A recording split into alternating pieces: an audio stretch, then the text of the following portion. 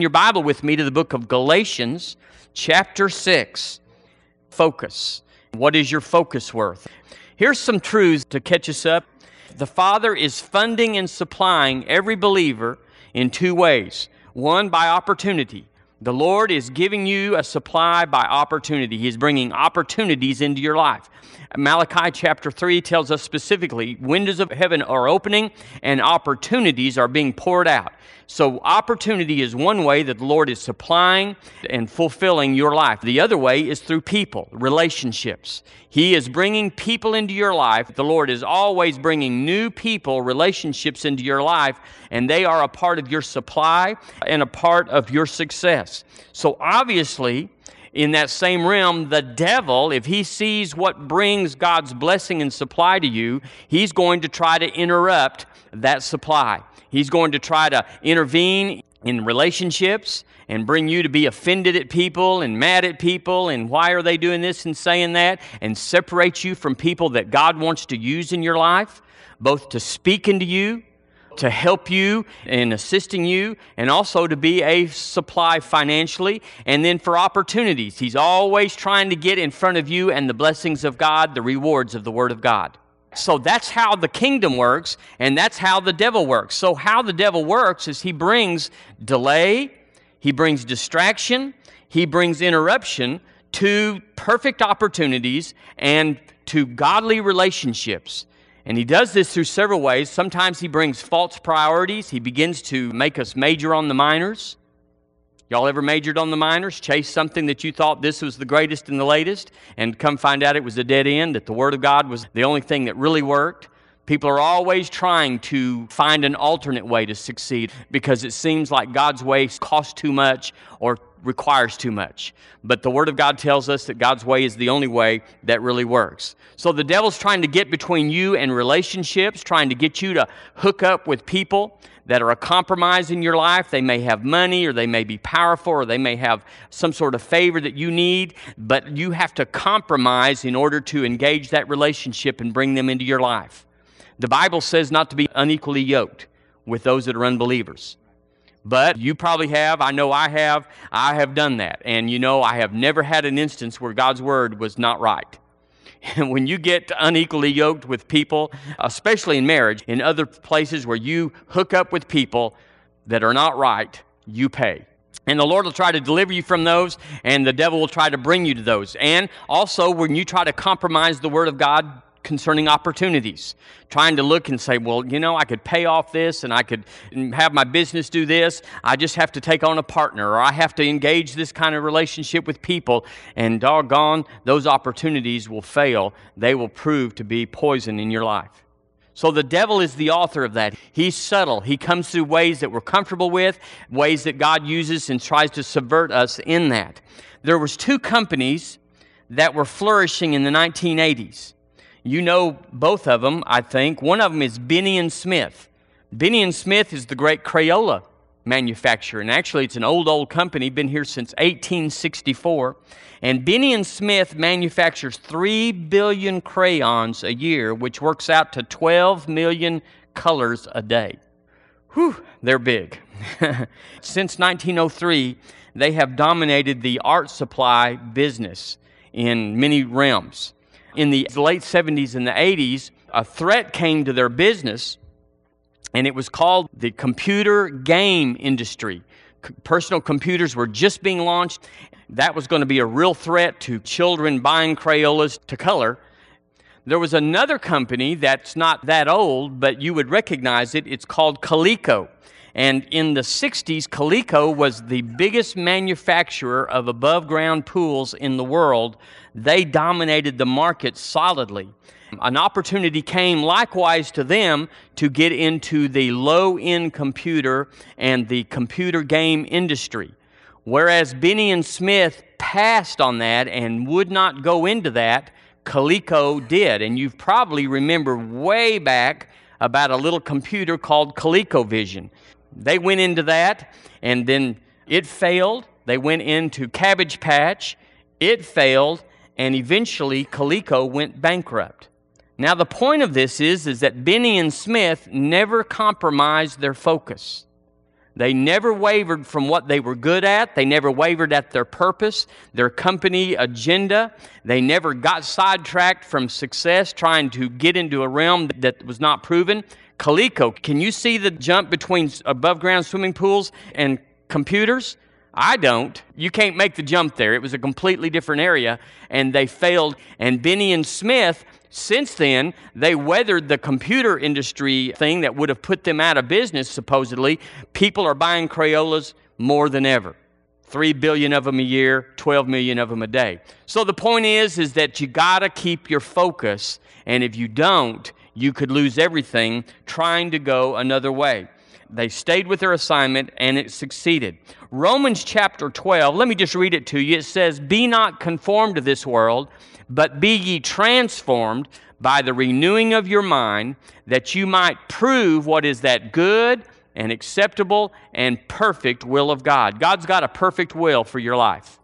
He's got a plan. He's got a blueprint. He's got it all mapped out. The Word says, before you were a thought to your mother, the Lord assigned to you things that He wanted you to accomplish, and He was going to bring opportunities into your life all your life. He was going to open you up to things that you couldn't produce on your own.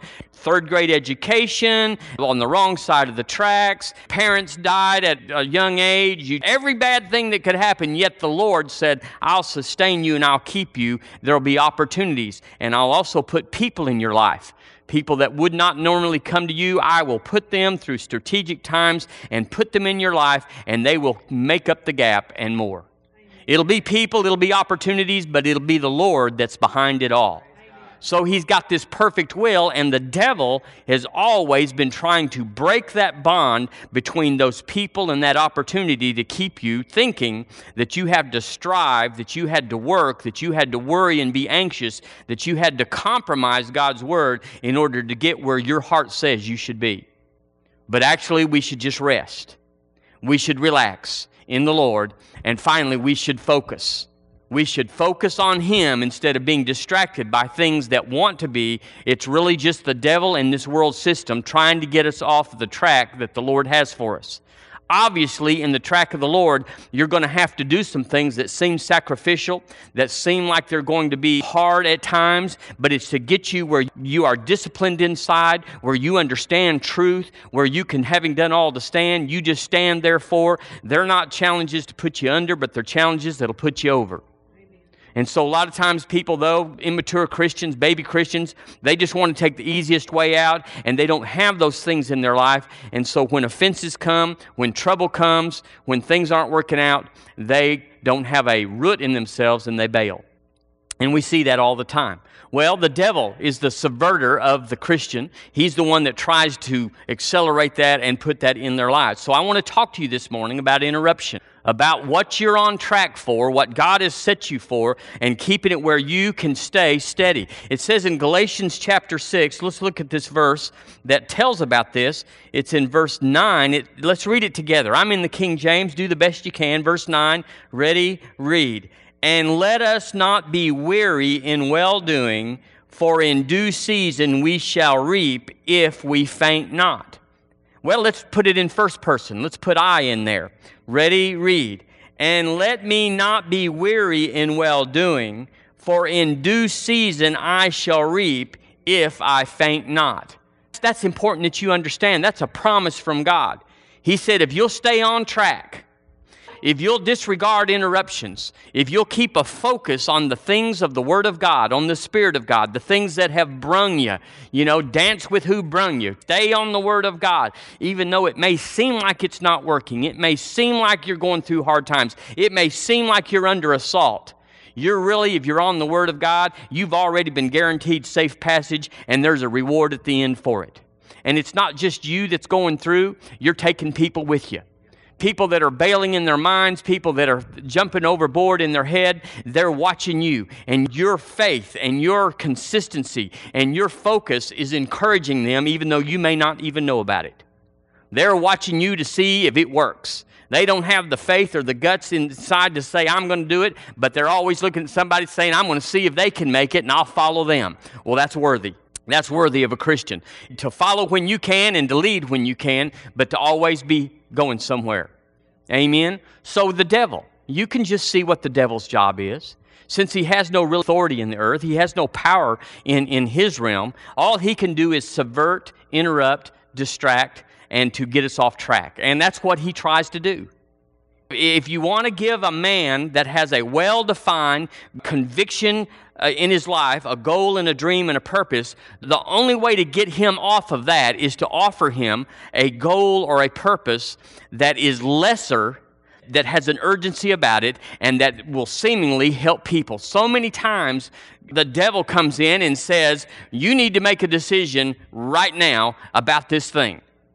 And you're on track for something else. God's told you about it, but nothing is seemingly happening in that realm right now. Are y'all with me? But you're on track. You know what God's told you about your finances, about your ministry, about your life. You've got that in there, but it doesn't seem like anything's happening. But you're on track and you're focused. Well, the devil will come in and say, oh, no, that's not working. That's not happening. You're way behind. You need to come over here and you need to get into this, and they can really use you, and you'll just have to do it this way and that way. And it's a distraction. It's an interruption designed to get you off of the defined and focused goal that God's given you. Every time I've ever gotten off, that's how it happened, is I got off of what God told me, and I wanted to help him. Can you say Ishmael? We can just go there and say, Lord, this isn't happening on time. It must be this, and you jump in, and the this was not that. And so here you are. You have to fix and reload and rewind and go back, and the distraction proved to be very costly and very painful in your life. So the key here is to stay focused, to find out what you're supposed to be doing, what you're supposed to be having, what you're supposed to be in your life, and to stay focused. The flesh wants to run and go and do. The soul wants to see results now, but God's word never fails, and his promises are yes and amen to your life. I remember that I didn't even have the patience to finish the university, was going to Texas Tech, had 5 semesters in my life, only needed 3 or 4 to graduate, would have had a degree in business, would have been set, had a rent-free house. I had my bride, I was married, had a little job in Lubbock, was making nothing but didn't take nothing, and we were just set. Yeah, I paid for a car she got for graduation. We were just set. But I couldn't wait 3 more semesters, like a year and a half, to graduate from an accredited and big university, and went down and started farming. My dad tried to talk me out of it, but I thought, he doesn't know anything. He said, son, you can come later and it'll be fine. We'll be here. Got to go now, Dad. The thing was 1973 was the biggest prices for crops that had ever been known. Cotton was $1 a pound almost. Nobody was going to have another poor day. I came unfocused. The next year, 1974, there was a crash in the agricultural community, and everybody that bought that high-priced stuff in 73 was eating it in 74, and I had no basis. I was just a wage earner, and so help me, Jesus. Praise God. He did. So it's the goal of Satan to break the focus of your assignment. And that's what he's been doing. You've been going, what is this all about? It is his assignment to break your focus on your assignment. And so the things that have been happening are not arbitrary. They're not happenstance. They're not coincidental. They are a designed strategy by the devil to get you off track. Now, some people don't have a track. They are just free spirits, and they don't have any clue where they are. So, he doesn't have to work on them. They are self-destructing. Do you know those people? But other people are on track, and they know what God has said, and they have a place to go. And the devil has come. He tries to put distractions into your life to get you off of the true fight. He tries to get us into spiritual warfare, when in fact the warfare is in our mind. He tries to get you where you're not focused, when he knows that if you stay focused on the Word of God, nothing can stop you from succeeding. No devil in hell, no person, and no event can stop you from success if you don't become weary in well-doing, if you don't faint. Could I have a better amen? It's the truth. The Word of God proves it. You can see historically where it happens all the time, that people that stay on track, though they are slower, though their lives aren't necessarily as flamboyant, they always come out on top and ahead when the end is there. So the problem is that you can't live 1,000 years to prove these things out. You have to take the Word of God's word for it and just believe it at a young age, an inexperienced age, and just say, I hadn't tried all this. I'm just going to believe God's Word and just go with it. If you're a hardhead, then you're going to have to say, well, I don't know about that. I'm going to go try it like I did in 1973. You're just going to get lumps on your head from the fight that you shouldn't have engaged. The devil will try to assign you a goal, assign you a purpose that seems exciting and that seems gratifying for the short term, and get you distracted off the plan of God that He has for you, and see if that'll work. In the middle of another masterpiece, Leonardo da Vinci laid down his brushes and oils to answer the knock at the door. There stood a neighbor who was having trouble with the water line at his house. He wondered if the great Leonardo, a genius who seemed to know something about everything, could take a look at it. The artist walked away from his easel, picked up his tools, and followed the distressed man home. We assume the pipes got repaired, but alas, to this day, that masterpiece stands unfinished.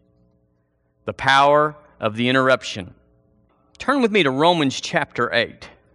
Let me give you the key for defining your purpose and staying focused out of the Word of God, of course, out of the Word of God.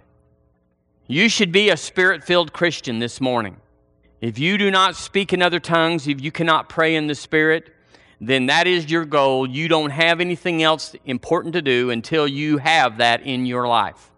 You must have a communication with God that is prolific, that is easy, that flows. You are living a lesser life just by not having that virtue in your life if you're not filled with the Holy Ghost. How do you get it? Well, you simply ask God to fill you the same way you ask God to save you. It is the same exact way, and it's just as easy, and it's just as sure. And once being filled with the Holy Ghost, you have a language, a code, as it were, with God that the devil is locked out of. And when you pray in the Spirit, the mysteries of God are unfolded, the plan of God is revealed, and the devil doesn't know about it until after it's already working in your life. So the great usurper is kicked out. The great distractor and the interrupter doesn't have a leg to stand on because the plans are made behind the scenes, and he can't have a part. Amen? Well, here the Word talks about that very thing in verse 26. Likewise, the Spirit also helpeth our infirmities. That word infirmities is not sickness, it means weaknesses. Likewise, the Spirit also helpeth our weaknesses, for we know not what we should pray for as we ought. Now, the fact is if you can't pray in the Holy Ghost, your whole prayer life consists of your known mother tongue speaking out of your limited and finite mind. You may have a great mind, you may have a broad mind, you may have an intellectual mind, I hope you do. You may have a learned mind, an experienced mind, but the fact is that when you've prayed everything in your mind, whatever and however it is, you're done. All you can do is pick up a paper and pray somebody else's prayer that came out of their mind. But it's limited, it's small in the sense of knowing the future and setting your life up for success in the things of opportunities and relationships. Amen. So, we know not what we should pray for as we ought, but the Spirit itself maketh intercession for us with groanings which cannot be uttered, and he that searcheth the hearts knoweth what is the mind of the Spirit, because he maketh intercession for the saints according to the will of God. I like that. How about you? According to the will of God. Do you know the whole will of God? Well, you know some things, but do you know the future about it? Not without the Holy Ghost. So he makes intercession. He prays out the plans of God. He prays out the future for you and I, and we get to partake of it. And down in our spirit, man, down in the part where we are like God, that thing begins to gel up and form, and the provision and the plan and the blueprint for your future comes together, and all of a sudden you're on track for a great life. And then it says, it goes on, and we know that all things work together for good to them that love God. Hallelujah. To them who are the called according to His purpose. That's when that scripture works, is after you pray in the Holy Ghost. You don't get the all things work together for good just by being born again. We know Christians, people that love God, that are saved, going to heaven, have terrible things happening to them. Why is that? Well, because they didn't pray out the plan and the devil distracted. The devil put them on a lesser goal, a lesser purpose, a lesser assignment. He came and interrupted the plan of God, and they had no defense. They had no intercession in that realm, and they were prey to his plans and had to take whatever the devil brought them. Now, you can always come back and pray later, Lord, let's fix this mess. How many of y'all have ever prayed that? Lord, I fell prey to it. I'm in this big mess. Lord, help me out. He does. But how much better would it be to be on the front side, not to have that in your life? So those words there, work together, mean to cooperate. All things work together. Work together, cooperate. It means to help. It means to finish. All things work together to finish. It means for good. It means excellence and happiness. Them that love God, it's not just a casual loving God. Lord, I love you. No, it's the agape love. Lord, I love you from the inside. I love you with the love that you loved me with, that I'm born again with. All things work together for them who love God and who are the called. That word is appointed. Those that are called according to his purpose, his blueprint. So when we pray in the Holy Ghost family, we're on track. Now, you pray and you don't know what you prayed unless you get the interpretation, and he'll do that for you and let you in on it. But it doesn't matter. You've sent the plans into corporate, and corporate is building the instruments, the rendezvous with relationships and opportunities that are designed to come into your life and help you go around trouble and help you into the blessings that he's planned for you. Those things happen in that praying in the Holy Ghost. Well, now what if you were filled with the Holy Ghost and could pray in tongues, but didn't pray in tongues? Just skipped that part of your life, just said, well, whatever. Well, you're missing out on it the same way someone that can't. It doesn't work just because you can. It works because you do. So we should, shouldn't we? We should spend part of every day praying out the plan of God. Because what have you got more important going on in your life than the plan of God? Do you think the plan of this world is good, that you ought to, skip that and rush into the plan of this world? It's cursed. It's damned. It's not working. We ought to get up and say, Lord, I'm going to get your plan and avoid those things and avoid those troubles and that heartache and that suffering and all that stuff. We ought to. I said we ought to do it better. You ought to pray in the Holy Ghost and avoid the interruptions, the distractions, and the offenses that come from carnal Christians that don't know. Praying in the Holy Ghost puts us on God's timing. Let me read this to you. This is interesting. Samuel Taylor Coleridge is said to have had gifts rivaling Shakespeare. On one occasion in the summer of 1797, Coleridge awakened from sleep with a lengthy poem filling his mind, the verses already worked out. He merely needed to write it down. Before the poem could slip away, he quickly began writing down each line. But then there came a knock at the door. Later in his notes, he refers to his visitor as a man from Porlock and gives no clue as to why he came or what took place. He returned to the poem an hour later only to find that while he still retained a vague recollection of the vision, the rest had vanished like the morning mist. The work now is Coleridge's Kubla Khan. Now, that doesn't mean a lot to me, but apparently it could have been more. How many of y'all know there's things in our lives that could have been more, should have been more? Just the things I know of that I know now that got interrupted, like my career back then, where I should have stayed in school. Now, the Lord worked it around. He does work it around. He does work it around. And it came out to a good end. You're not doomed for all your life. But there was certainly momentum lost, certainly potential was lost and compromised, and certainly opportunities and relationships that never could form at the right place had to be delayed or had to be put off. Well, there's nothing you can do about crazy youth, except repent of it maybe or whatever. When you're young and crazy, you're just young and crazy. That's why we have youth group here. That's why we endeavor to put things in so that this generation doesn't do what our generation did. Y'all that are parents, that we can skip some of the crazy because it's not automatic. You don't have to go there. Interruptions. There's three kinds. There's the kind that enforce the goodwill of God in His timing. That's when God interrupts your busy life, your routine life, and He says, hey, it's me. I got to tell you. He interrupts. Y'all know about that kind? A lot of times that happens when you're praying in the Holy Ghost. God interrupts. He comes in. A lot of times that happens when you're going down the wrong path. God will jump in and say, this isn't going to get it. The second kind of interruption causes premature and unformed elements to come into your life before their time. In other words, they come before they're ready to come, and you don't know the difference. Now, that's probably what happened to me in 1973. Is probably I needed to finish school. Hello. And because eventually I did get my degree, it took me 19 years to get my degree before the Lord let me come back and get my degree. I was 1990 before I got my degree. I graduated from high school in 71. Hallelujah. But I got it and didn't need it in between, but nevertheless. So these things bring the will of God perhaps into our lives, and they're unformed, they're immature, they're not ready to be engaged. But they interrupt, and we take them like, I don't know what that is. The third kind of interruption is just attempts by the devil just to derail the purposes of God in your life. They're just flat old lies that he comes in and dresses up and says, you ought to think about this.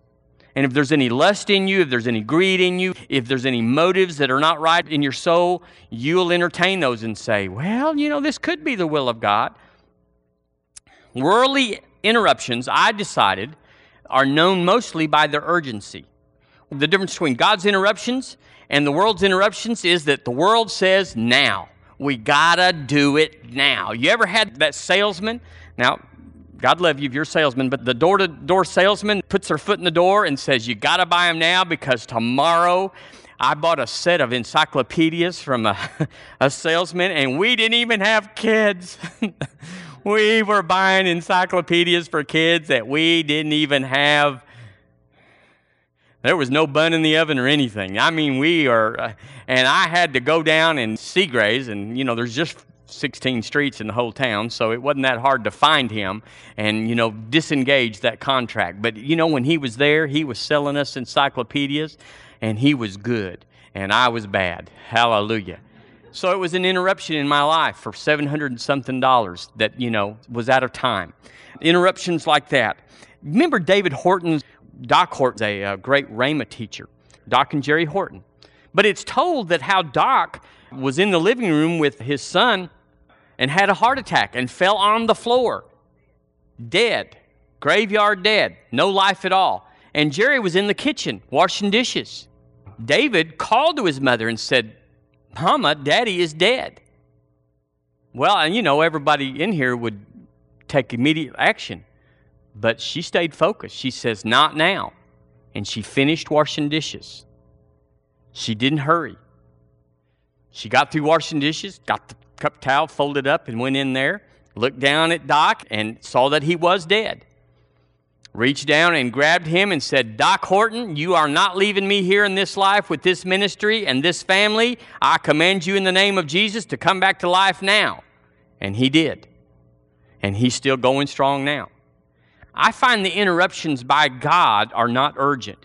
If someone needs raising from the dead, if they're dead, they're dead, and everything's got to be done supernaturally anyway. It really doesn't matter if it's in 12 seconds or in 5 minutes. It's after 5 minutes, they're already brain dead. You got to have a resurrection from the dead in every realm. It doesn't matter. Well, it's the same way financially. It's the same way in every realm. There's not ever as much hurry on God's interruptions as there are on the world. And the devil will tell you, you got to do this now. This is a once-in-a-lifetime opportunity. And so, turn with me to Mark chapter 1. Y'all getting anything out of this? Let's look at how Jesus handled interruptions. Verse 32. Early in the gospel here, chapter 1, things were just getting started. Verse 32, and at even when the sun did set, they brought unto him all that were diseased and them that were possessed with devils. And all the city was gathered together at the door. Have you ever seen that scripture before? All the city was gathered together at the door. And he healed many that were sick of divers diseases and cast out many devils. Divers just means various. If y'all was wondering if it's some sort of water event, no, it just means various in the Elizabethan. He healed many that were sick of divers diseases and cast out many devils and suffered not the devils to speak because they knew him. And in the morning, rising up a great while before day, he went out and departed into a solitary place and there prayed. Now, family, prayer is the power that the people were drawing from. What he got in prayer from Father was what he ministered from. It wasn't like he just prayed to go out there and do his daily due. If he didn't pray, and if you don't pray, you don't have anything to give. Y'all say amen. It wasn't a thing where it says, well, we don't have time to gas up the car. We got to go to Philadelphia this afternoon, and we are in a hurry. We don't have time to get fuel. Get in and let's go. You'd think that's crazy about Chattanooga. You're going to have to stop and do something. It's the same thing with prayer. And Jesus knew it, that the city had been there, and there was yet another event that was going on. He had to fill up, and he went out early to fill up. Verse 36, and they that were with him followed after him, and when they had found him, they said unto him, all men seek for thee. Another busy day. And he said unto them, let us go into the next towns, that I may preach there also, for therefore came I forth. You need to know that Jesus guarded his calling. He guarded his purpose. And even though there was needs that were unmet, he stayed on track. He remained focused. The interruption didn't put him off. Now, family, I'm guilty of this. I know you're guilty of this. We're all guilty of this, of letting things in the physical realm, responsibilities, even important things, get us interrupted and lose our focus for the Word, for prayer, for church, for relationships. All these things, they're important. They're needful. But Jesus Christ left this earth with many, many people that did not get their need met, and many, many people, many things that were undone, but he fulfilled his purpose. His purpose was not to meet every need in the world. He met every need that came to him and said, Master, meet my need. He met every need. He never turned anybody away that came to him personally. But he was not called to not leave this earth until every need was met and it was done. He fulfilled the purpose of God to go to the next town and preach this gospel. Now, you have a calling and an assignment on your life. I mean, sometimes the dishes will just have to be dirty all morning long. Sometimes the phone will just have to ring off the wall. Sometimes you just can't go to every appointment or make every party. Sometimes interruptions are from the devil, and you have to put them off in order to fulfill the purpose of your life. Are you listening to me? You can't get to all of it. Matter of fact, you could develop a life if you're friendly, if you're easy to get along with, like all Christians should be, and usually are, that everybody wants a piece of you. Everybody wants to be your friend. Everybody wants to come over and visit or pray or do with you, and you cannot if that's not your calling. Turn with me, if you would, to Mark chapter 5. You're right there. This is the story of Jairus, who came to Jesus and interrupted him in verse 21. He had just got out of a ship. In verse 22, Jairus came to him, fell at his feet, and beseeched him to come to his house and heal his daughter, who was at the point of death. And so Jesus said, I will. And you know the story, that the woman with the issue of blood came, and she interrupted Jesus going to Jairus' house. And of course, she got healed, but Jairus then was confronted with his servants, who came and said, no need to bother, because the delay, the interruption, the distraction cost you your daughter. That's how they put it when they saw what was going on. Jesus was en route. He didn't turn him down. He was coming, but it didn't turn out like Jairus wanted. But I want you to notice there that immediately in verse 36 that Jesus said unto him, he said, be not afraid, only believe. He turned from changing a sick girl, bringing her back to health, a miracle of actually raising her from the dead, which was a greater miracle. And if you have the ability to raise somebody from the dead, what's the hurry? I said you can go and do what you need to do if you have all power and authority in this realm. There's no hurry. You go, well, after 5 minutes and they don't breathe, they're going to be brain dead. Resurrection from the dead is not really dependent upon that.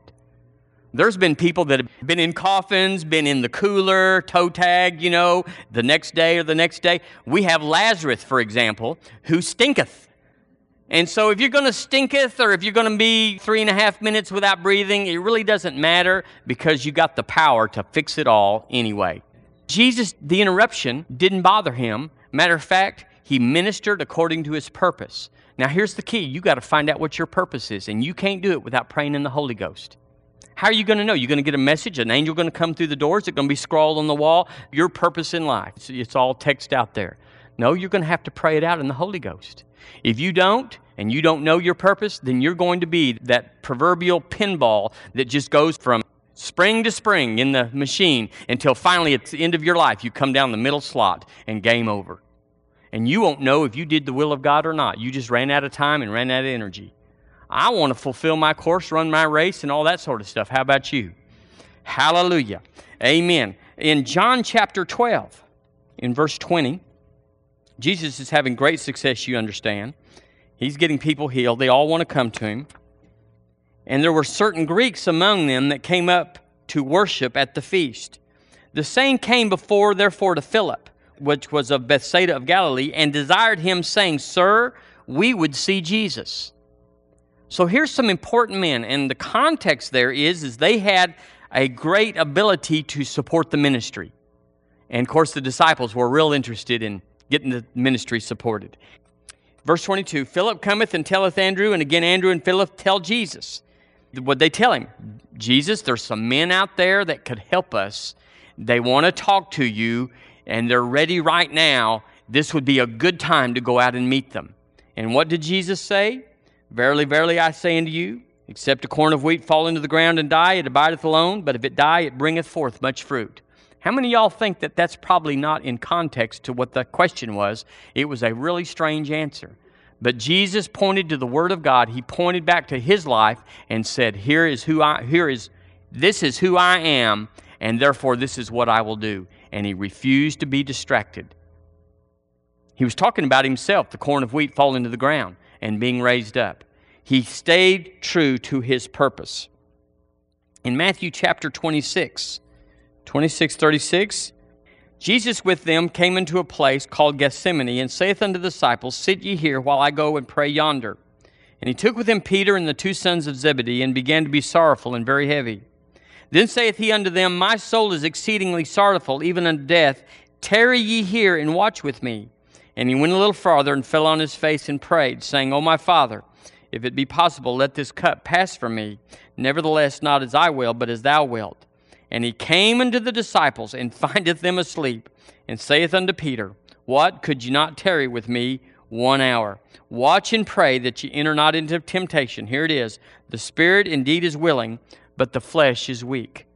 So God's got a thing inside of you right now where you're willing to do the will of God. You're willing to live above distraction. You're willing to stay focused. But you're going to have to be able to say no to some people. You're going to have to deny the flesh. You know, what we need to do as Christians, as believers, in order to fulfill the will of God, basically is simple. We just have to say no. We like it because it strokes us for people to ask us to do things or come or go, and we like to be included. We like to know that they care about having us, that we're important, that our company is desired. What we have to offer is something that they need. It is very gratifying in so many ways to be included in as many groups as possible and for people to want us to be with them and to be in their lives. But simply said, you can't fulfill the will of God and do it. You got to find out from God who you're supposed to be with, not who wants you to be with them. And you got to say no. And sometimes even among your true blue and your best friends and even those that love God, they can miss it. You got to know, I can't do it. And you just have to say no. I can say no. Say it with me. I can say no. In the Holy Ghost, you can say no. You never know what you're saving yourself for when you say no. All the time, the devil's trying to bring you a lesser activity, a lesser engagement of your faith, a lesser occupying of your soul and time, a lesser demanding of your emotions to try to bleed you off so you're not available for what the Lord has for you down the road. You have to save yourself for God. I'm bought with a price and not my own. I can't go to everything and do everything. It's really difficult. It's challenging in churches for pastors because people just think, well, he's the hired hand, and you know, if I need him, that's what we pay him for. So call him up, and if he doesn't come, well, we're going to think second about him again. So God's going to have you change your priorities. He's going to have you find your purpose, and no is going to be a word that you start using like you've never used before. And then you have to be able to say yes. The Bible says in Matthew 25 that you have to be easily persuaded to believe. That when the Lord asks you to do something and you're doing something else and He interrupts, that we just drop what we're doing and say, yes, Lord. Yes, Lord. I'm on that. What I was doing was just doing until you called. I'm on that, Lord, and whatever you need, whatever you want me to do, that'll be just fine with me. You got to say yes to the Lord and say no to this world. Interruptions can be good if they're from the Lord. The way you know them is because they're not demanding. The Lord comes to you in plenty of time. Many times I have known that He came to me way in advance of something that He wanted me to do.